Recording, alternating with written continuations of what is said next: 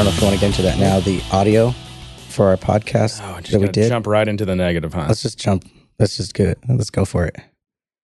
Well, why are we starting with that? Why don't we start with overall the event? Like, unfortunately, you couldn't talk, so it made everything awkward for you. It was really tough for me. I went to one of your sessions, and it was a little rough, but it was good. I mean, your content was good, and I could hear you enough. But you were basically...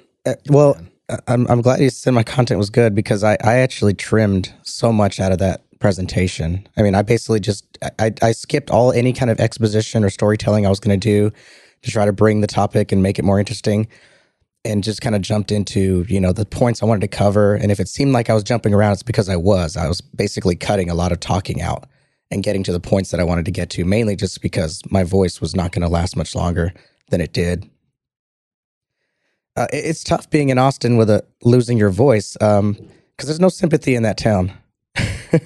Everyone assumes, because it's such a party town, that I just went out and was partying all night and lost my voice. Oh, yeah. And that was kind of like a running joke with a bunch of people. That was like the first thing someone would say when I say I lost my voice. They'd be like, oh, I'm recovering too or something. And I wasn't partying. Right. I got sick and lost my voice. And so, yeah. I was feeling like people were looking at me like I was irresponsible. You probably could have been in worse cities, but yeah. For that kind of reaction? Yes. Yeah. Well, the other nice thing is that tea and honey was plentiful in that town as well. So I certainly tried to put a dent in the tea market there. Yeah, so you went to the meetup on that was Thursday night that we did, right? Mm-hmm. At the Eureka. Yeah, the Good Day Series. It was a good turnout. I think we had at least upwards of 20 people there. So good showing. And then I forced you to come to dinner Friday night. You did. It was good food. It was nice. It was a great celebration of your birthday. But then Saturday you opted to stay home. And I don't blame you, just because... Well, because even that night, I was just realizing I couldn't really socialize. I was kind of sitting there just kind of nodding my head or pulling out my phone and trying to show things to people just to try to be part of the conversation. But it was really hard for me to just kind of enjoy being in that social environment because I can't talk. Yeah. And so I wasn't sure how I was going to work going from brewery, and I wasn't going to drink anyways because my throat. And so I was just like, I probably should just sleep and recover. Right. But anyway, it was fun. Saturday was good. We went to a bunch of different breweries. Started out with Jester King, which is an awesome brewery out in the, I don't know, in the hills of whatever that area is, west of Austin. Hill Country, I guess. They're not Fredericksburg, are they? They're not that far. It's like maybe halfway. But that was really cool. And then we just proceeded to do several other breweries, and it was a lot of fun. We ended up at Oscar Blues playing Jenga, which kind of got out of control, but... Oh, and the cupcakes. I missed the cupcakes. Yeah, you did. You missed cupcakes. When I heard cupcakes, I was thinking just like normal, cupcakes you get at home. But man, those things look incredible. And I wanted to cry a little when I saw that picture. I was like, I missed out on so much. Yeah, you did. They were good. And those were from this place I think it's called Sweet Mamas or something like that. And it's in Austin, south of downtown. Little hole in the wall, but they're like award winning. They won the what's the Food Network? Sweet Eats or something. They have so many cake competition shows. Cake Boss, or I don't know what it was. One of those, and they won it like a couple of years ago. Anyway, yeah, it was good. All right. Well, so since you brought it up, we have some slight bad news, which is we did a little bit of it. Well, it ended up being I think a 46-minute recording at our meetup, which I think had some just fun and funny stuff, but some actually good content. Mm-hmm. Unfortunately, the Zoom recorder that I was using decided to lock up at 13 minutes in, and I didn't know because it was locked up. All the red recording lights. So there's an overall record red light, and then there's I was recording 2 channels, so there were those 2 red lights were on. And they just stayed on. The actual LCD I couldn't even see because it was too dark. So I probably, if it was lighter, I could have seen that it wasn't counting up anymore. Mm-hmm. But it just looked like everything was fine. And the first clue to that was when I was done recording, you and I were looking at it, and I was like, hey, I can't get this to stop. It won't stop recording. Right. Ended up having to just reboot it. And when I rebooted it, it was there was a file there. that first time I rebooted it, and it played. But then every other time I rebooted that thing, or like I think it was later that night, I was going to try to edit it and get it posted, and I turned the machine on, and it says this thing has no files anywhere on it. And I tried, at least 20 times rebooting that thing and like messing with the card. It's got what do they call it? SD card? Mm-hmm. Yeah. No files. So I thought, well, I'll wait till I get home and I'll plug it into a computer. Well, I did that, plugged into my computer, and there's files there. Unfortunately, the file of our recording was 13 minutes long, and it stopped recording at the point at which that machine locked up. Mm. So it's basically and that 13 minute was not enough. That was not even a third of it, I think. So yeah, that sucks. Yeah, I think that's our first lost episode, right? Yeah, and had you posted it would have been the first episode that I was not on. That's true. Maybe it just wasn't meant to be. But we need to figure out. An episode has to have my voice on it, or it's cursed and it doesn't air. We need to figure out if there's something wrong with the card or something wrong with the machine. The fact that I was able to take the card and put it in my computer, and the computer read it just fine, makes me think that it may be the reader on that machine, which really sucks because that's an expensive recorder, and we've used it like twice. Yeah. So each time we've used it, it's cost us $300 if you amortize it across uses. Yeah. You probably would have been better off just whipping out my computer and recording directly on it. Oh, yeah. I mean, well, obviously, since we lost the episode. Anyway, so that one's not happening, but... And we've also gone 2 weeks now without a recording, so that broke our... We've been on a pretty good run here. Yeah, that broke the streak, didn't it? When's the last time we missed a week? It's been a while. Since last year? And we'll probably miss a week in June, because I'll be... Unless you find a co-host to fill my spot, I'll be at Disney. Yeah, that's an option. I don't know. That might be kind of weird. Be like you're cheating on me? Yeah. Anyway. Overall, what did you think of the event? Just from a content and execution and everything, a Texas Dreaming event? I was a little nervous about leading up to it because communication was kind of odd and the website wasn't all that great. But once I got there, I mean, things seemed to be going pretty well. I mean, there was a little bit of hiccup with the scanning of the badges, which they addressed pretty quickly. And luckily, I was one of the first ones to test it and get a bad result out of the scanning. You broke it. And since I was there to help set up booths, I was there before a lot of people. So yeah.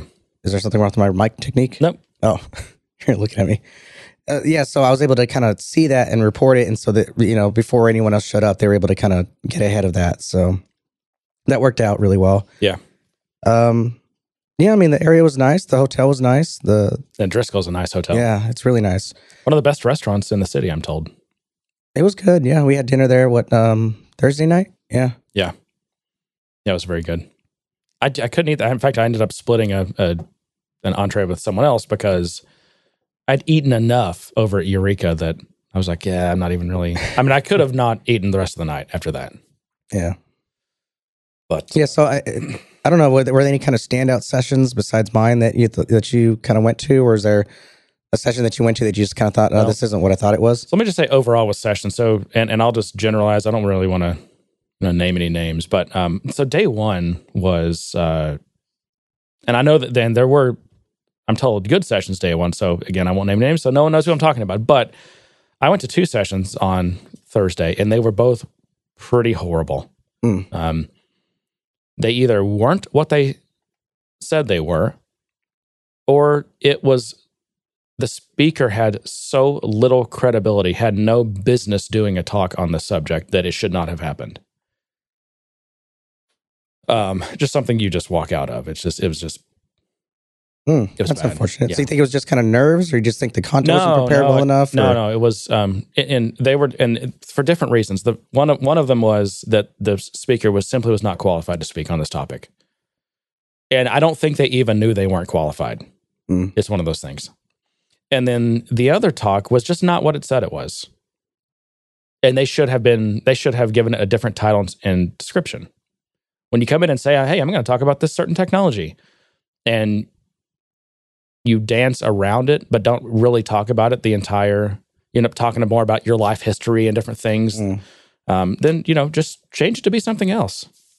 That's tough with a presentation, because was it like a 15 or 45 minute? I think these were both 45 minute. Oh, yeah.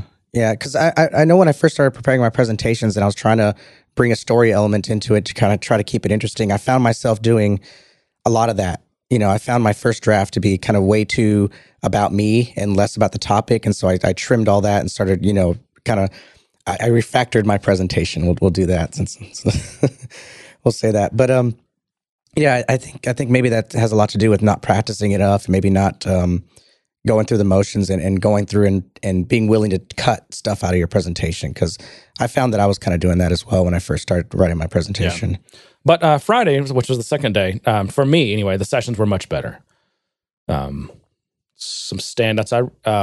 I went to Roger Mitchell's second talk. It was on. He did 2 talks, right? This was the one he did on React and in Salesforce and everything, and it was really good. I mean, it's so hard to cram. You want to get as much content in your talk as possible. Right. I think this maybe goes to what you were just talking about with just kind of keep refactoring and you don't know how much time. You really don't know how long things are going to take because when you're up in front of the crowd, you might get feedback that slows you down.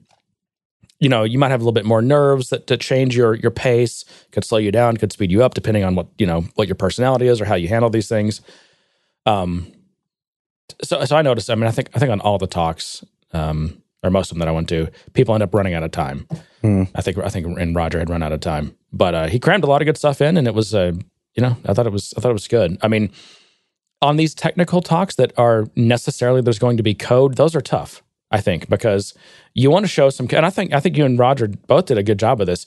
You showed a lot of code, right? Which is useful because people want to see what the shape of code in what does it look like when you do Angular or React in Salesforce, and how do you combine these worlds? Like, how do you get the artifact from this world into this other world? Mm-hmm. And I don't necessarily have to see. It's not like line by line code, or you want to see live coding. You kind of just want to see what it looks like, and what are the high level steps. And I think both of you did a pretty good job of that. I mean, you showed a lot of code. Yeah. I spent a lot of time in Illuminati Cloud. And again, it was actually too much code to go through line by line. And it's not like you're going to understand every line. It's just like, oh, I see what they're doing there. Yeah. You can almost, like I said, you can almost tell by the shape of things. Like, right. Or just what are the different pieces? Well, you have to have this CSS class. You've got to have this, Lightning controller and this other thing. And just seeing those and what's involved and being able to scan the code. To me, for my type is really helpful. I wondered about a lot of it because I'm sure a lot of people that were in there weren't really developers, or they were more Salesforce developers. So, they may not. Everyone's got a different, skill set and background. And I wonder, just looking around, like I wonder if everyone else is following along, or if, it's tough. It's like, should I go faster? Should I go slower? Should I show more technical stuff? Should I show less technical stuff?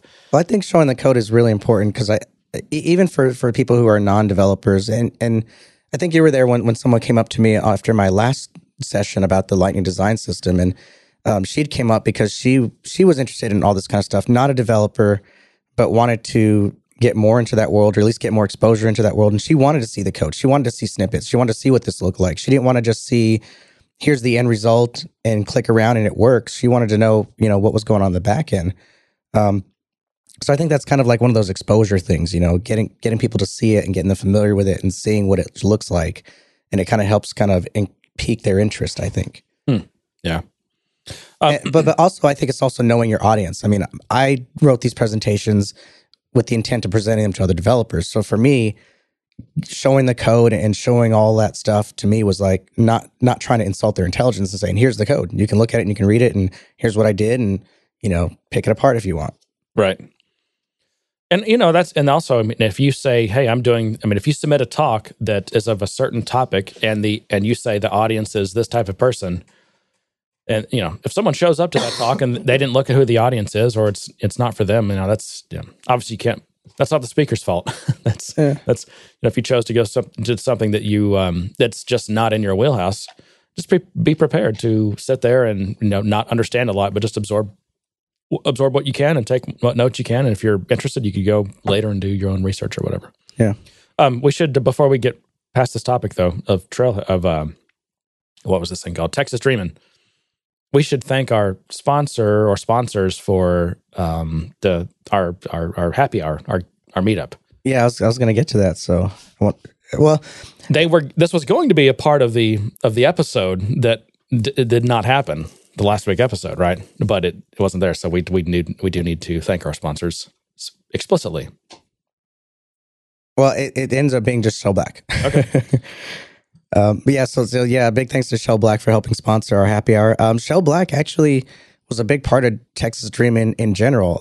I heard a story, and I'll tell this just because I want to toot his horn a bit, that Texas Dreaming really happened because of Shell Black. He was the first sponsor to sign on and put the cash forward so they can reserve a location and actually be able to book it. The story I heard from one of the organizers was, this didn't come from Shell, it came from an organizer, who said that he was a big part of it because when they were looking for sponsors, everyone wanted to know when, where, and all the details. Well, they couldn't do that without booking a location, and no one had put the money up to help do that. And so Shell Black was a big part of that, and with his sponsorship and being that early platinum sponsor. So yeah, a big part of that event happening and the way it happened and where it happened was Shell Black. So. Yeah, he was a platinum sponsor. I think he probably helped plan a lot of it, sounds like. Mm-hmm. But, and we normally, we don't really do ads or sponsorships, but Shell is a longtime friend and friend of the show. So I don't have any problem with letting him buy us drinks. He also gave us the hashtag Shell which was pretty awesome. I like that.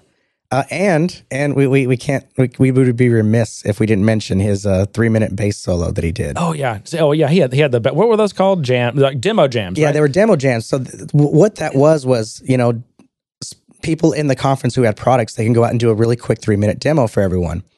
And Shell had a spot on that lineup. Shell's like, well, I don't have a product. You know what? I'm going to go up there. I'm on jam. Yep. So he took the literal translation of that demo jam and went up there and got his bass and gave us some pretty fun. The 3-minute bass solo. Yeah, it was pretty cool. I liked it. Yeah. So anyway, yeah. So what shellblack.com? He runs a Salesforce consulting company. Yeah. They're in 40. Well, I'm trying to remember the pitch now. 40 states. Something like 20 consultants or something. I don't know. I'm making stuff up now. Well, actually, I'll make it easier on you. I'll put this in the show notes, but there's a link to a YouTube video. He did an interview while he was there with Thinkaholics. I'm not sure who they are, but I remember them walking around with a mic and everything and interviewing people. So they have a video up on YouTube where they interviewed Shell, and he gives you the entire spiel about number of employees, locations, the type of work that they do. So I'll put that in the show notes, and that'll make it easier for those interested to find out more about Shell Black. I one of the talks that he did, he and I think Brent, is it Brent? Yeah, Brent was on personal branding, right? And I thought we could use our new studio device here, our new friend, to test how good Shell's branding is. So you think we should give it a shot? Sure. All right. So, crap. How can we do this, though, without setting off everyone's thing? We'll just have to risk it. Oh, well, who cares? All right, we could bleep it, I guess. Alexa, who is Shell Black? I don't know that. Oh, I gotta work on that. I'll have to write a skill. What's Brent's thing? Admin hero? Admin hero. Alexa, what is admin hero? Sorry, I don't know that. Let's give us a shot. This could be more about the state of actual artificial intelligence than it is about their branding. Well, let's find out about us. Well, I know you can do this. Alexa, play the Good Day Sir podcast. Getting the latest episode of Good Day, Sir, Show, Salesforce podcast. Here it is from TuneIn. Alexa, stop. Well, there you go. Build a brand. Start a podcast so that Alexa knows about you. Yeah. If you don't have a podcast, you're dead to her. Anyway, what else from? Let's see. I'm just going through notes here. Is that it from Texas Dreamin'? I think so. But while we're on the subject of Shell, I'm gonna transition. I'm gonna segue. Okay. Because Shell's always a fan of my Yoshiki news, so I'm gonna do a little Yoshiki news update. Actually, I'm sure this was what everyone was waiting for. It is, a Yoshiki update. Yeah, we need to do it. It's actually not a funny thing. It's actually a serious thing. A couple of weeks ago, he actually collapsed from. He was doing a show and he actually collapsed from the show. It turns out he has like a bad disc in his neck that's been diagnosed, and it's been over the last 6 months, it's been causing him paralysis and things like that. And I guess that's what he collapsed from. So earlier this week, it was on the 16th. Like, what was that, Monday? Maybe. Sounds about right. Maybe Monday. He had surgery. He actually had those discs replaced in his neck. So he had open surgery where they actually replaced 2 of his vertebrae with discs. So he's recovering from that. But yeah, that's my Yoshiki news. Okay. He's alive and ticking, and he'll be back on the road soon. Let's hope for a speedy recovery. The only thing I know about this Yoshiki person is that he and Benioff are friends.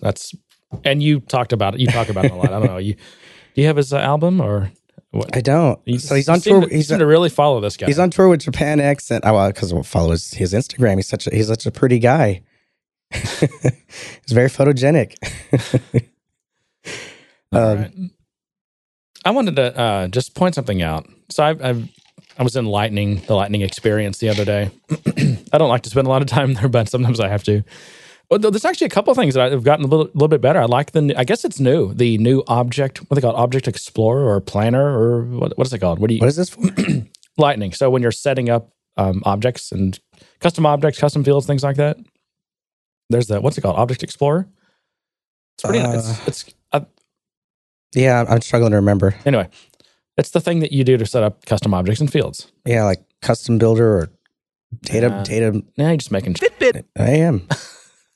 It's the Object Explorer. If I keep guessing, I might get it right if I keep guessing. All right. But anyway, as I was in Lex in the setup area, I noticed they have renamed what used to be the develop section of setup. Yeah, it's like create now, isn't it? No. You just keep making stuff up. You just literally just like it used to be create. Yeah. Well, no, that was custom objects. I'm talking about the develop section. You know, the develop section and setup. That's where you've always gone for the past that's 10 like years. Custom code or something like that. It's now called custom code. Yeah. Which is a huge fail. Why is it a huge fail? Because what scares the crap out of any business people who have ever had to, fund and be in charge of a software development or of a project, an IT project of any sort. It's custom code. And just this whole notion of custom code, it just implies crappy, non-supported, probably not correctly skilled people doing it, spaghetti code. It just and I think that's exactly what they were going for. I don't know that it implies that. When a customer comes up and says, when we go back and say, hey, well, you can't do that with native, or you can, but these are the trade-offs, but we can solve for that with custom code. Then I do not use that term. Will not use that term. And you say it all the time. I know it is. I know it's a horrible term. You should strike that from your vocabulary. No, everyone knows it by that. Everyone knows custom code. No, they don't. Yes, they do. No, they don't. I mean, they know what it means, but they also they could not have picked a word with a worse connotation than custom code. I don't know that it was. Well, I think they picked it because the community kind of gravitated to that word. For somehow it became part of our vocabulary. We all started saying custom code, and so it became a thing. Yeah, and custom code in many circles is it's a what do you call it? It's like a stop. It's a stop word. It's like it's anything. And anytime you get to the point of custom code, it's a deal breaker term. So what do you find custom more code offensive? Is a deal breaker. Custom code or scripting? Let me script that for you. I can just add a little quick script. Well, that script is a more specific thing. I don't know. I've heard that used interchangeably as well. Yeah, where you're gonna kind of do something smaller, or even with like data migrations, you're gonna script the translation model and all that kind of stuff. So it's also custom code is a reductive term. I mean, there's a lot more than code that usually goes into building some solution for someone. Like it's going to be a lot of things. I mean, there's going to be database tables. There's going to be code, but there's going to be all this other infrastructure and things that go around it. Like just calling it custom code it's just reductive, and it's inaccurate. So I want to respond with Willy Wonka. We are the music makers. We are the dreamers of the dreams. And that was his response to what she says, what are snozberries? Yeah. That's it. We are the makers. Anyway. We put meaning behind these words. Are you still considering building me a soundboard app? I am, among every other thing I'm thinking about doing. Okay, so that means it's not going to happen. Okay. I've overheard 2 other podcasters. I've heard that Marco Arment is building one, and I believe that is a Mac native one. Now, what I don't know is if he has any plans to make that available. He's basically building it for himself. I can't see him not putting it out there for sale. I don't know. And then he doesn't have a job, so this is how he makes his money: is building apps and selling them. There is a I can't even think of the name of the. There's a Linux podcast that. Oh gosh, I can't even think of the name of it. But it's the guy that runs it, and he's got like his own little podcast studio or a network. He's got like several shows. I can't think of the guy's name. Anyway, he is supposedly building a soundboard app also. And considering these are both, people who do podcasts, I'm thinking it's, they're going to be designed for, specifically for a podcast type setup, like the things you would need out of a soundboard for podcasts, which, I mean, I don't know how different those would be than things that you would use for like radio, but anyway. So I don't know. Maybe there is hope for an actual supported soundboard app. maybe if enough come out, because I researched. I thought I might kind of try to do some kind of universal app and just pull the file and play the file, but then I transitioned to trying to do something more native, or at least in theory in my head of how it would be built and how it would work better.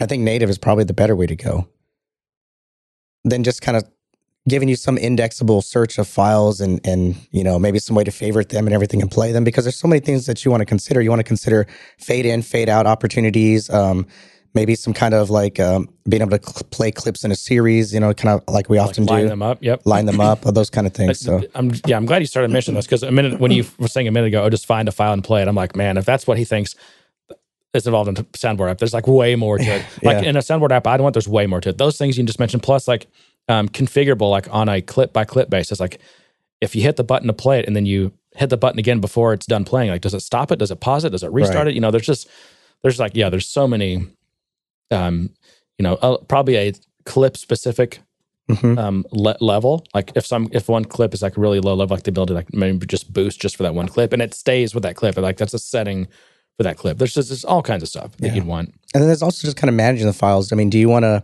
I think a good system, especially leveraging native, say Mac only, is being able to tag the files versus trying to shuffle the files into some known directory that you index, but rather tag the files. That way they exist wherever you want them to exist, yet it knows it's aware of them and is able to categorize them properly. Yeah, I don't know. I think I like the idea that I think this is the way the soundboard, the one I used to use, works. When you drag a sound clip into it, it makes a copy of it and keeps it internal to the app. And then you don't have to worry about, if you one day you're just like, oh, I'm going to, I need to reorganize my hard drive's getting out of control here. You don't have to worry about broken references and things like that. That would be a problem with that model. Yeah. There's also one called Black Cat, or it's Black Cat Studios or something, that makes a, they call it like a cart machine. So, this goes back, Soundbite app. That's what it's called, by Black Cat. But yeah, they're so a cart. Okay, so radio stations, they're called carts. These different little sound clips, basically. Mm-hmm. And they have a cart machine that would literally like you'd put it in and play it. Oh, that's weird. So a lot of these apps, you'll see them, they're using that terminology. You have to, like, instead of searching for like a soundboard or something, like you have to search for like cart machine or something like that. That's weird. That's odd. But Soundbite, I mean, it looks, so they've got Mac, Windows, and I think also iPad and iPhone. But they're really, it leaves something to be desired from a aesthetic perspective. Yeah, I've seen them. It's kind of expensive. I mean, if I liked it a lot, I wouldn't mind paying what they're charging. I think it's for one that you can have like multiple multiple boards is like, I don't know, I want to say 50 or $100. But it was lacking features. So, and it's ugly. I don't know. I'm never happy. Anyway. All right. Moving on. Did you see this Trailhead tracker thing? Salesforce introduces employee tracking for Trailhead.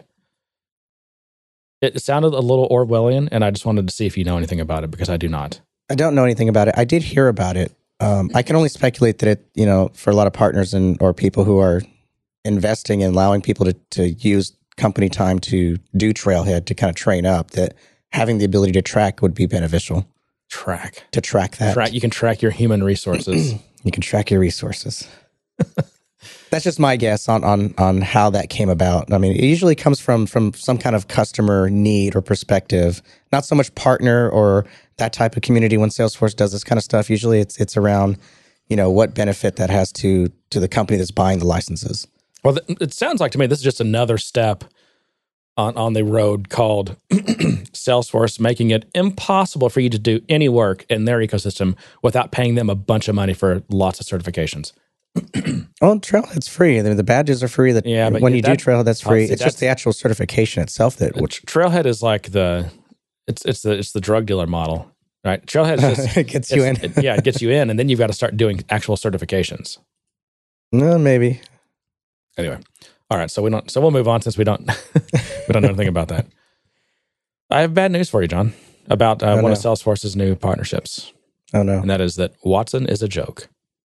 Why is Watson a joke? Well, so this is funny. I've been reading. So are you saying that the relationship with Watson and Einstein is a joke? Or, no.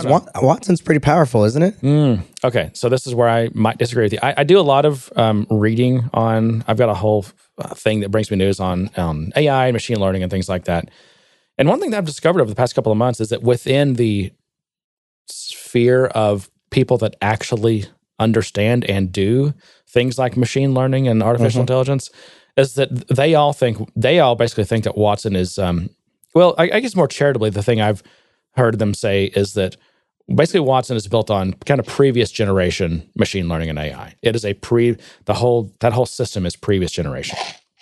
Now, what exactly does that mean? I don't know. I'm just telling you how they characterize it. But most recently, I saw this past week an article that was quoting this, some guy that's basically said that Watson is a joke. And here's what it says. IBM is not at the forefront of artificial intelligence, says Social Capital CEO and founder Shamath Palihapitiya. Yeah, whatever. He said it's a joke, to be completely honest. The companies that are advancing machine learning and AI don't brand it with some nominally specious name, not like Einstein, that's named after a Sherlock Holmes character. He didn't mention Einstein, but that's also a direct jab at Einstein. I think what IBM is excellent at is using their sales and marketing infrastructure to Wow, is he describing IBM or Salesforce here? Well, that didn't even dawn on me when I first read this. IBM. He says, I think what IBM is excellent at is using their sales and marketing infrastructure to convince people who have asymmetrically less knowledge to pay for something. Did you catch that? Yes. So, but IBM is basically good at separating people who have more money than smarts from their money. Well, I can't disagree with that. I mean, they're trying to take this technology and use it in a way that they can sell to people, right? It's not like it's not like IBM's a university where they're invested in just kind of advancing the knowledge of mankind. There's a dollar associated to every R&D that they do, and it's some kind of ROI matrix that has to be applied to it. But more specific, that's real general. More specifically, though, they're passing off Watson as if it's like a latest generation best of breed type of AI, and it's not. And the people who don't really understand it are the ones who are paying for it. He also said that he puts IBM, Watson, and Oracle in somewhat of the same bucket. But he must not know about Salesforce, because this idea of because Einstein's on New Tech. The idea of branding things with nominally specious names that are named after characters. I mean, who else does that besides IBM and Salesforce? I feel like naming that's such a weird thing to focus on, though.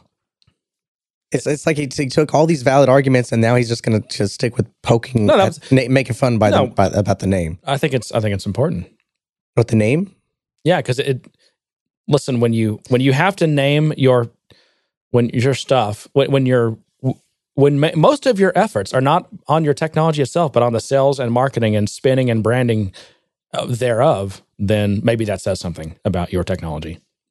Well, I think more so it's who the target audience for that marketing is. I mean, It's not like the guys developing went and said, let's call this Watson, because that would be cool. And in Salesforce, it's VPs of sales, right? And well, it is, marketing officers. But if you want to convey intelligence with this product, you pick a name that everyone knows or associates with intelligence, and you think Sherlock and Watson, right, and Einstein. And look at Einstein. Has Salesforce released any data or studies on its effectiveness, accuracy, things like that?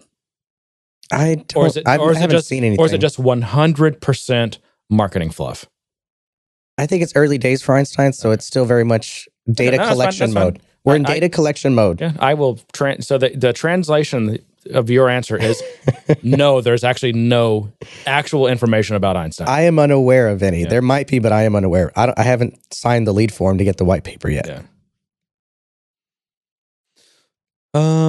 All right. I've got we can keep going. We need to get to their, they just released Salesforce released their, what was it? Q1, I guess. Their weird Q1. So the quarter ending April 31st, right? Or the end of April. Yeah. Yeah. So are you ready to get into that? I mean, I know we want to kind of keep it short, but I had one topic that I wanted to kind of pick your brain about, and it's kind of around learning development and mentoring and getting mentorship and what that means or how valuable that is. We talked about even last week about the apprenticeship that Benioff is touting. Yep, which I like. And yeah, my summary is get a mentor, do it. Yeah. Or go to work for a team that's really badass. So I came across two articles that kind of piqued my interest. One of them, this was actually Quora. So the question is, why can't I learn JavaScript? The short of this is, I'm the first programmer I'm learning, but I'm so bad at it. I can't even code easy tasks. I feel so bad, and I feel like everyone else gets it so easy and ahead of me. I get so stressed out, and my self-esteem gets worse for every day. I just want to learn, but am I too unintelligent? I feel like I feel like a lot of people are in that position, especially in the Salesforce world, because they're exposed to code. They're exposed to code in ways that maybe you might not be in other industries, because the source code is there. You can see it. You can see what people did. There's all these resources and things available, and so many people come up to me on a number of occasions, either on my blog or in person, about, hey, I'm not a coder, but I'd like to. I want to see what this is about. I want to try to learn. But there's also, I don't think people understand what it takes to actually get to a good level of a working professional software engineer. Yeah, you don't take a couple of trailheads and start copying pasting JavaScript from Stack Overflow. I mean, that's and I think that's kind of where I think a mentor comes in. So if I think that's where you start looking for someone who can kind of help show you some of these things, share their experience, and get you to a point where you think, yeah, this is what I want to do. This is what I want to do for a career. And then you can start, going from there and gaining more knowledge and more experience, however you end up doing that, whether hands-on or going to a school or something. But I did want to address the fact of it does seem easy. There's a lot of marketing around code right now and STEM and all that kind of stuff that makes it sound like it's easy. Go do a code of hour, go do a Trailhead and be a developer. And you do these things and you are able to accomplish something. You are able to do the hello world. You are able to get a variable to assign and to flash on the screen. And it is an accomplishment, but at the same time, it makes it seem like it's that easy. That's all you need, and now you can go off and build your app. A part of it is this idea that, JavaScript is kind of a toy language. And that, I mean, everyone has it's all basically free technology, and pretty much everyone has a computer that they could, within 10 minutes, have a setup. Right. So it makes it seem like it's this super accessible thing that anyone can get started on, and they kind of can get started. Yeah. But it is accessible, but it's I think it's difficult to master. I think I don't know if that's the right way to say it, but I feel like it's extremely accessible, yet mastering is a different level. Yeah. And I guess it totally depends on, what someone's goal is. I mean, is your goal to build, hardened production systems, or is your goal just to kind of play around and build, a website for your family or something? I mean, what do you want to do? Because there's obviously those are quite different things. Yeah. But I feel like every time my answer always comes back to finding a mentor, finding someone who you can pair up with, who can kind of help show you some things, or invest some time and show you things. Because you can go out and read a bunch of blogs, you can read a bunch of books, and that helps. But you don't get that real world experience. You don't get to understand the ins and outs, or why something's done, or why a certain design pattern or best practice exists, to use your favorite word. Why does that exist? Why should we do it this way? Why shouldn't I edit my code in production? Why shouldn't I, create a class, just put everything in one big class and be done with it? Those kind of things. Why do I have to get 75% code coverage? Right. Well, and it's almost one of those things I feel like you have to, one thing that really helps answer those questions, why do you do that, is by doing it the wrong way. Yeah. And just, I guess, over time thinking, or coming face to face with the consequences of having God classes, or modifying things in production after you've already built your end artifact. I mean, until you get bit by those things, maybe you don't have an appreciation for, why engineers do what they do. Are you hearing something weird? It was like, yeah. Oh, it's that headphone cable. Oh, anyway. We gotta replace that thing. I think it's just bad. But this person that's trying to learn JavaScript, is this their first programming language to learn? It is, yeah. Okay. Well, I think learning, I don't know. There's that, learning your first programming language is probably the hardest one to learn. So yeah. But I think the other side of it, the point that I want to cover as well, is that it's just like high school. When you're in high school, for some reason, everyone around you was like having sex, and everyone was doing it, and you were the only one that wasn't doing it. What high school did you go to, John? I'm just saying, I went to 4 different high schools, so I think I have enough experience to talk. Yeah. Everyone around me seemed like they were doing it, and I was like, I'm not doing it. I'm not the only one. Why am I the only? I think it's almost kind of like that with the language as well, at least in terms of this, because it all comes back to, why can't I get laid? I know it's a bad analogy, but it's just what popped in my head. I'm definitely not qualified to have a therapy session with you on that. Well, it's just when he says that, it seems like everyone else is ahead. It looks easy to everyone else. Like they just kind of just do it, and it's not like that. It took years. Even for me, I'm a self-taught programmer. I mean, I read books. I practiced and sat around just at night instead of going out and partying. But look. So you've been probably developing software for 20 years, right? Something like that. I'm getting old. How long do you, looking back, how long do you think it took you to get to a level that you would consider yourself decent? I still don't think I'm decent. Well, that was okay. You overmade my point, which is, I mean, I think it actually took. I mean, it took me definitely, easily. I think 10 years before I thought, you know what? I mean, I looked back at all the things you don't know that it just takes time to an experience of doing things wrong or whatever, and that could have been shortcut. I could have had a more direct route had I, at that point in my career or my life, really, had I had a good mentor, or had I worked on a really good team where I'm like the junior guy, right? Yeah. And for a long time, I didn't have that. So I didn't take the most direct route, but still, I mean, I just think it takes, even if you've got, you're working on a great team or you've got mentors, it takes years to get. It's what's the kind of the douchebaggy author that writes silly phrases and that catch on, Malcolm Gladwell. What does he say? That it takes 10,000 hours to get to become I can't remember exactly. I don't know if it's like professional or become kind of like a master of something. Mm-hmm. Typically, no matter what the field is, musician to whatever, business person, 10,000 hours to really get great at something. I believe it. I think there were times in my career where I thought, yeah, I'm in a good spot. I feel like I'm a professional. I'm earning this. And then I'll come across something and I'm like, wow, I don't know anything.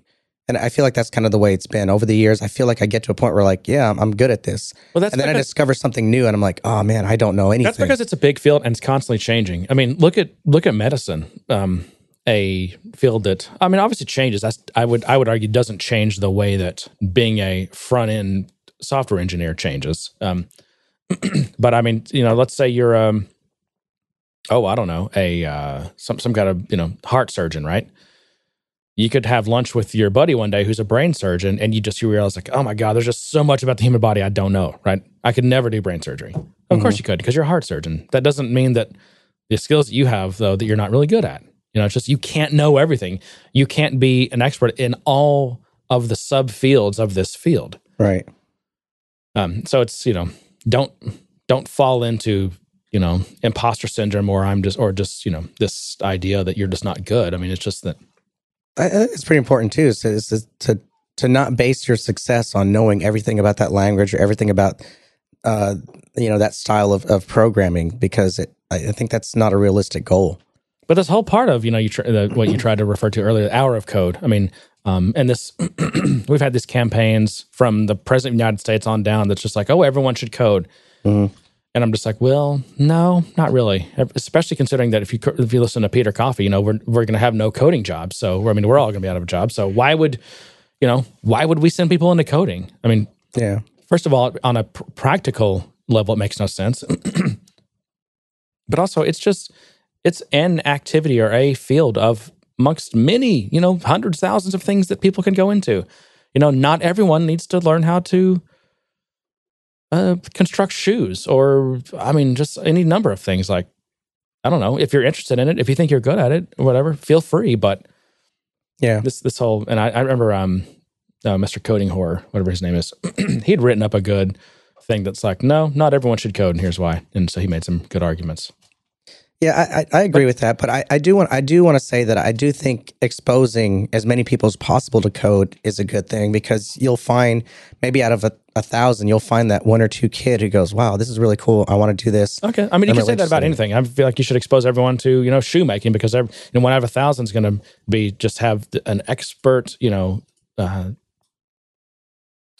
skill for it or whatever, just a natural talent. Because I think for me, I have to really thank the fact that people hand me down computers down to my dad, who somehow ended up in my hands, and those computers couldn't do anything. There was no programs or games on it. It came with a book, and I had to, and so the only thing you could do is stuff you had to make. You had to tell it to do. And so that was an exposure point for me that said, oh, this is kind of cool. But it wasn't something that I thought was going to be a career. It wasn't until later, when I had to build some tools for myself because I sucked at sales, that I started trying to make it a career. Yeah. Okay. Let's see. I've got a bunch of stuff. Did you follow any of the App Exchange ISV program update or whatever that was? Did we talk about that? No, but I do have App Exchange gear. That's App Exchange? This is Appy. Okay. This is the new mascot. So yeah, I got a little gift from Salesforce. I got a little, what is this, a bandana? Is that what it's called? Appy. Is that another specious name after a character? That is a mascot. That is Appy. And I have stickers. So if you're in the States and you want a shirt and stickers, let me know. So the high points are that they dropped their take back down. Do you remember a couple of years ago when they raised their take from 15% to 25%? I remember us talking about that. Yeah. I think and now it's back to 15%. Really? And then there's supposedly some better tooling, some kind of onboarding thing. I don't know if it just makes it easier for ISVs to actually build and get apps on the App Exchange, maybe.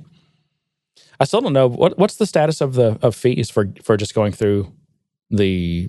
Yeah, I haven't had to do one in a while, so I'm not sure what the fee is. I haven't either. Yeah, I think last time I did it was $5,000. I think it had gotten expensive. Yeah, which is weird. But that was years ago. It's probably, time is flying by. I think that was a good 3-4 years ago when I got that number. Yeah, I feel like it dropped after that to some, like order of magnitude lower at least. Mm-hmm. Could be wrong. I don't know if there's any ISVs that know anything about this or can give us some insight. Sounds like overall good improvement. Did you see our discussion about, you can't have truly private cases, opportunities, or contacts? No. Was that in the Slack? Yeah, I'm so behind on Slack. This is one of the I've been sick trying to recover. of the Salesforce sharing and security model that, I don't know, I probably should have known, but basically it's that, here was the use case. You have an account owner, and your sharing model for cases is private. Mm-hmm. All right. So really what that means is, and let's say you set cases, so cases are private. So it's not controlled by parent. It's private. So only the owner or someone in the owner's reporting hierarchy, right? Mm-hmm. The role model would be, or people who it was shared to would be able to see this case. And one reason for this is they wanted to, this particular use case, they wanted to be able to create cases about the account owner without the account owner seeing these cases. Odd. But it turns out that even though your cases are a sharing model set to private, that the account owner will always have at least view access to that case. So you can't have, you can't do that. Should I play my sound clip? Do we have a button somewhere for that? I don't know. I think I played this in the Slack when I was talking about it, but you can't do this with Salesforce. Yeah, so you can't have cases that are not visible to the account owner. They're always going to have. In fact, there's a setting somewhere. I don't know where it is actually. I don't know if it's in the profile that you specify. Like it's for cases, contexts, and opportunities for each one. Are you going to give the account owner view access or edit access? Like you have to pick one of those two. They're going to have access. They're going to have at least view access. Yeah. Simply because they own the account, even if cases are private and they don't own the case. I can see how they can make things difficult, especially where accounts are global, but the records underneath are considered private, meaning everyone shares the account in a larger organization, but there's a lot of things attached to it that aren't. I've had to write a lot of custom sharing rule logic around custom objects where data would move from a standard object into a custom object, mainly for those reasons, to get more privacy out of those.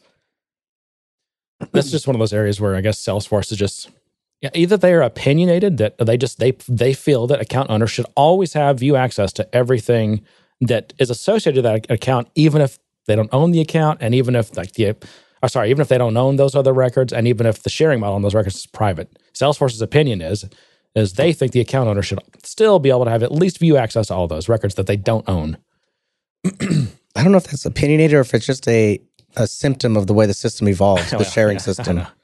It may be a little bit, it may have been more passive than opinion. Yeah. It may have just been like, this is performance-wise how we can get this to work without it bringing down the system. So we're going to do that. Yeah. Anyway, okay, so it was just a little thing. Financial results, let's do those. Let's just get them out of the way. So good quarter. And I think this was, Salesforce had been for the past few weeks, spreading the rumors that it was going to be a good quarter. And yeah, I'm in the dark on this, so this is all going to be fresh news for me. So, and it was pretty much built into had been built in their stock price has been actually, for the past, I don't know, I would say maybe since the beginning of the year. It's that whole Trump effect. Is it still hanging around 80 right now? No, it's almost at 90. It's been playing with 90 for the past couple of weeks. Wow. But no, so I think these good results were they'd already been built into the stock price. So once they announced these, in fact, they were actually down in after hours trading when I checked for a while, but then they kind of came back in a positive territory. So it was already built in, but no, they beat pretty solidly on top and bottom line. They also upped their 2018 overall fiscal year guidance, which is good. Yeah, it's awesome. They're big. One of the great things I think you can say about Salesforce's performance is really number one, just that top line growth, right? The revenue, the fact that they're still growing at like 25% year over year, and the other thing is their cash flow. It's just their cash flow is very strong, and it's that business model there, and it's that model of you get paid up front for a service you're going to provide someone over the next year. Mm-hmm. Well, 3 years. No. Usually you only the contract is 3 years, but you pay for the year. Usually you pay for like a year, right? Or sometimes they'll do quarterly billing, but still they're getting paid a lot up front for stuff they haven't delivered yet. So that's great for cash flow, right? So their cash flow numbers are always really good. But the stock is still just very expensive. I read several different analyses of this, and that's kind of the thing. It's just, the stock price is really high. So at current valuation, they still have so much more growing to do to actually to grow into that valuation. The trailing PE ratio at least in terms of GAAP is it's so off the charts. I tried to calculate. I think it's like 300. Totally ridiculous. And even their So what does this number mean? Trailing PE ratio. So PE ratio is price to earnings. So what do you pay for the stock for one share of stock? Like what do you pay for it? The price you pay for it. That's their current stock price. As a ratio of what their earnings per share is. Got it. And trailing just means not looking forward, but looking at the announced numbers. Yeah. And that's GAAP. And even their non-GAAP ratio was like 80. I think it's 80 something. So and Salesforce, I think in general, I think you got to cut them some slack, and definitely the market does. When you look at these SaaS companies with this type of revenue recognition model, it really you have the metrics you look at to analyze whether the company is healthy, whether they're growing, whether they're making money, whether they're cash flow positive, and all this stuff. It's different than historical, or I don't say historical, just more traditional business models. One thing that jumped out at me though, when looking at, because I always like to look at was it 4 clouds? I mean, there's 4 overall clouds. There's Sales Cloud, Service Cloud, Marketing, and then do they call it App Cloud? I think it's App Cloud. The platform, whatever that is. And I guess AI didn't make it its own cloud. It's just getting integrated in everything. Oh, there's a lot of clouds that aren't their own clouds, yeah. Thundercloud, you're never going to see that. You're never going to see it broken out. It's probably, I bet Thundercloud is lumped into App Cloud. I think it is. Yeah, probably. But they all are still trending up very solidly, except Marketing Cloud just suddenly this past quarter. Not only did it, so they're all going like this, right? Mm-hmm. I'm pointing upwards. For those of not in the studio right now. Marketing Cloud not only did it flatten, but it actually lost ground in this past quarter. Negative growth. Wow. So now let me ask you this, because they actually call it if you look in the financial report, they call it the exact target at Marketing Cloud. Does that not also include Pardot and some of these other marketing things? Are they not part of that cloud? I would think so. I don't see why they wouldn't be. I don't either. I've always understood them to be part of that cloud, but I don't know. But yeah, just still GAAP losses. If you take into account their stock based expenses, and man, just massive. If you accumulate all of their GAAP losses over the years, it's just, I think it's been since like 2011 that they've had basically net losses for I think it's the past 24 quarters, something like that. A cumulative net loss. $641 million is what someone calculated. Let's see. So, here's another interesting thing. Since quarter ending April 30th, 2012, cumulative GAAP net losses have been $633 million, while cumulative non-GAAP net income has been $2.2 billion. So it's a tale of two companies. Like, which is it? Has Salesforce cumulatively made $2 billion in profit? Or have they lost $630 million? Which is it? Well, depends on who you ask. It's just crazy that there's these two stories. What about their goodwill? Have they chipped away at that? I'd have to go look at I don't have the balance sheet in front of me, but I didn't look. No. So goodwill, you don't chip away at.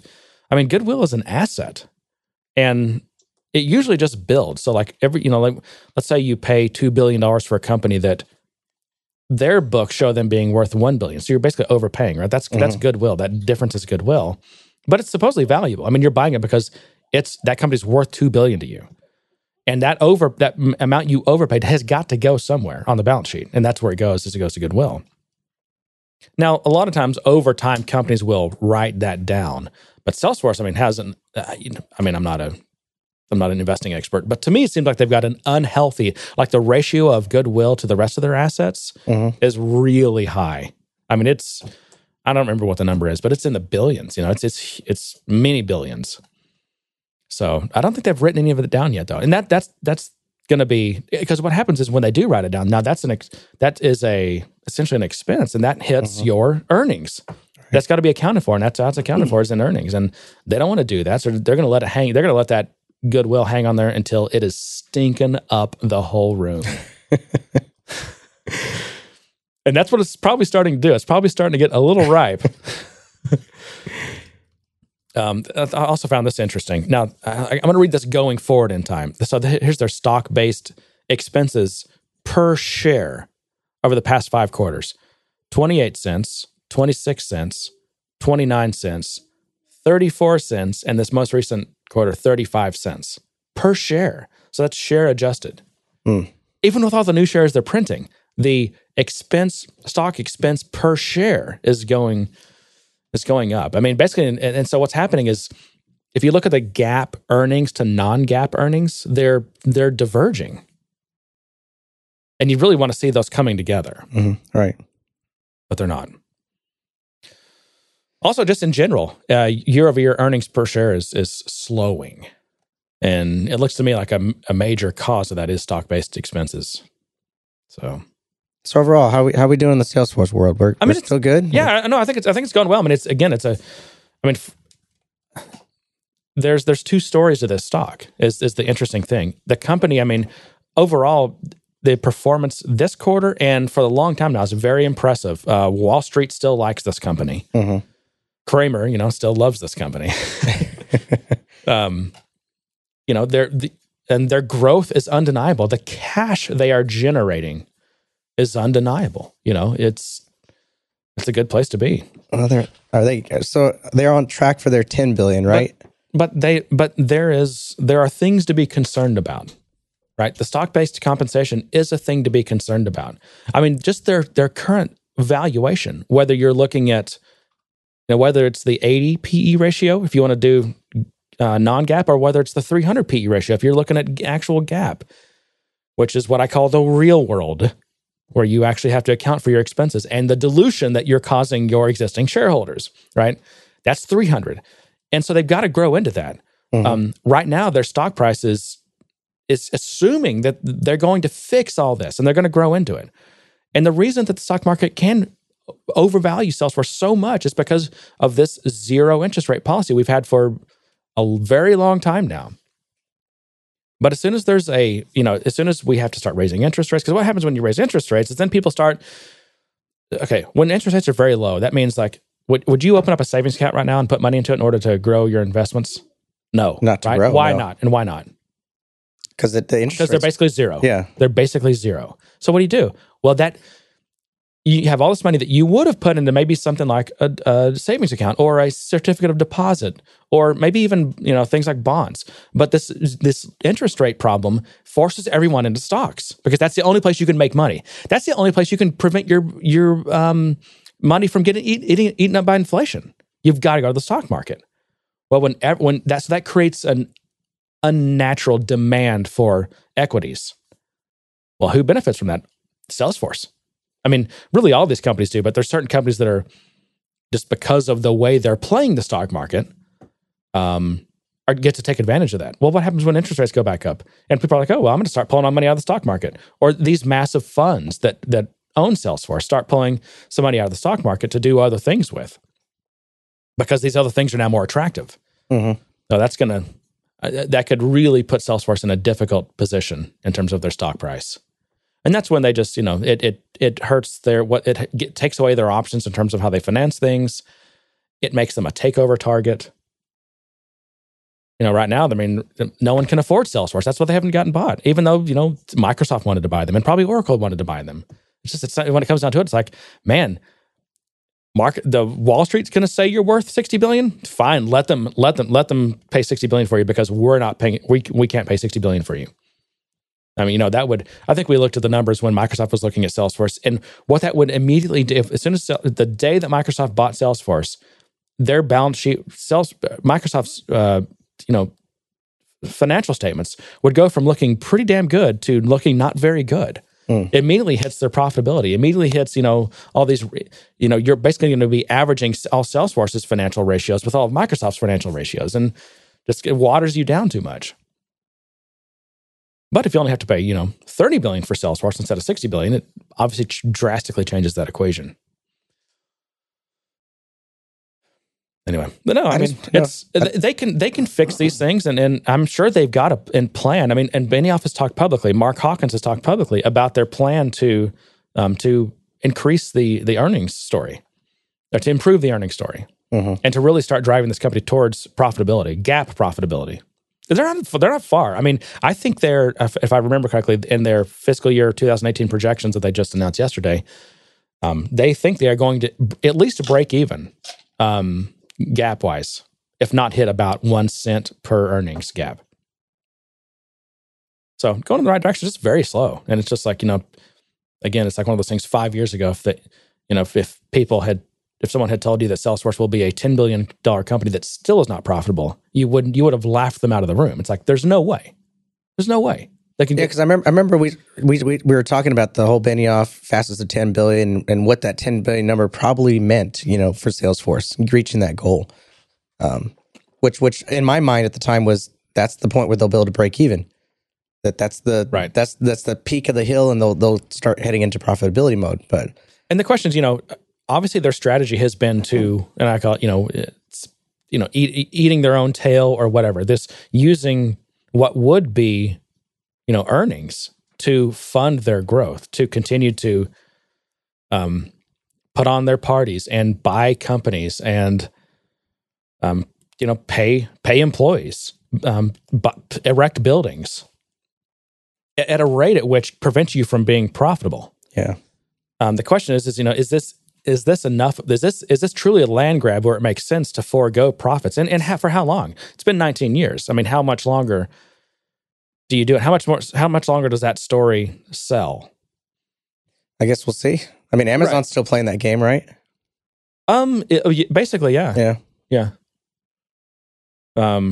It's a land grab. It's a different business model. It's SaaS. It's deferred revenue. It's all these things, Yeah. Anyway. Man, I have more story. Where are we at? How are you doing on time? We probably need to wrap it up. I got a piano lesson to get to. Okay, so I've got things I can save. Let me just mention real quickly, since it's about Texas Stream. I just want to tell the story. So it was late Saturday night. Sarah and I met back up with Roger and his wife and Brett. And we met at some bar. It's like on 4th Street. We hung out there for a little bit, but then we left. And we were just walking. We went up. It's like, let's go walk on 6th Street, because 6th Street is such a crap show, right? Especially at that time. I think it was after midnight or around midnight, maybe. So fairly late. So a lot of people are already just rip-roaring drunk, and just you see so much crazy stuff on 6th Street. Oh yeah. But as we're walking along, we're trying to figure out where do we want to go next. I pulled up Yelp, and I just tapped on bars near, very near me. And like one comes up, I'm looking at it, and Sarah, like at the same time, is talking about how the last time she was in Austin, they tried to go to this speakeasy. It's like a hidden, unmarked speakeasy, but they couldn't get in because they either didn't know the right passcode or something like that. And she told me the name of it. I was like, oh. And, well, no, she did. She said, look, it looked just like that. And she points to this, like, just, it looks like it's in between two other bars. And it's just this thin, it's like a shotgun. It's very skinny place. And there's just like a door, and there's the 10 different buzzers, and it's got a different person's name on each one. It's like it's a residential thing. Yeah. But I saw the address was 313. And I was like, I'm looking at my Yelp thing. I'm like, wait a minute. Same address as this place you're telling me about. And I'm like, that's it. and luckily, in this Yelp review, the guy dropped a hint in this Yelp review about how to get in. And I figured, so I go up to the door, and basically you have to buzz the right person, you have to buzz the right name. But it also said that this place books up a month out. You have to make reservations like a month out and whatever. But I buzzed it, and they opened the door. Because normally, if you buzz the wrong thing, or if you're just guessing, they don't even open the door. They opened the door. She's like, "Do you have a reservation?" We were like, "No." We kind of just walked up here, and she said, "Hang on." So she goes and does something, and then comes back. She says, "You guys are in luck." So they let us in, and we go back to this private room. And the lady says, "Yeah, we had a group that no-showed us. So you walked up at just the right time." Wow. So anyway, it's just cocktails, but it's like these, super artisanal, half of them they made they rolled this cart out to our private room here and made them right in front of us. Just high-end cocktails. It was cool. It was fun. It made us feel special. I've heard this story twice now, and it feels like you're just rubbing it in because I was in my hotel room. Yeah. Hopped up on NyQuil. The place is called Midnight Cowboy. Midnight Cowboy, yeah. Well, maybe next time I can join. You know what? We were going to tell you. This mixologist that was making, or one of them that was making our drinks, was telling us about the guy that I think started this place, and he's now works in a different place. And she's like, yeah, they've got the best ice program in the city. And and I knew it. I kind of knew what he meant, but someone asked, I was like, well, what does that mean? And she said, oh yeah, they make all their ice, and they've got all these different types of ice. And oh wow, so we should figure out what that is, and you should put that on your list to go visit next time you're in Austin. Yeah, you know how particular I am about my ice. Yeah, I do. You like your ice? I do like my ice. All right, well, I'll hold all this other stuff for next week, I guess. That sounds good. We also have some questions that are kind of still on the docket. Reviews still on the docket. We're kind of a week behind on everything, so we'll get to all that next week. And to that, I say good day, sir. You get nothing. You lose. Good day, sir. Must show you this. Lickable wallpaper for nursery walls. Lick an orange. It tastes like an orange. Lick a pineapple. It tastes like a pineapple. Go ahead. Try it. I got a plum. Grandpa, this banana's fantastic. It tastes so real. Try some more. The strawberries taste like strawberries. The snozberries taste like snozberries. Snozberries? Who ever heard of a snozberry? We are the music makers. And we are the dreamers of dreams. Come along, come on.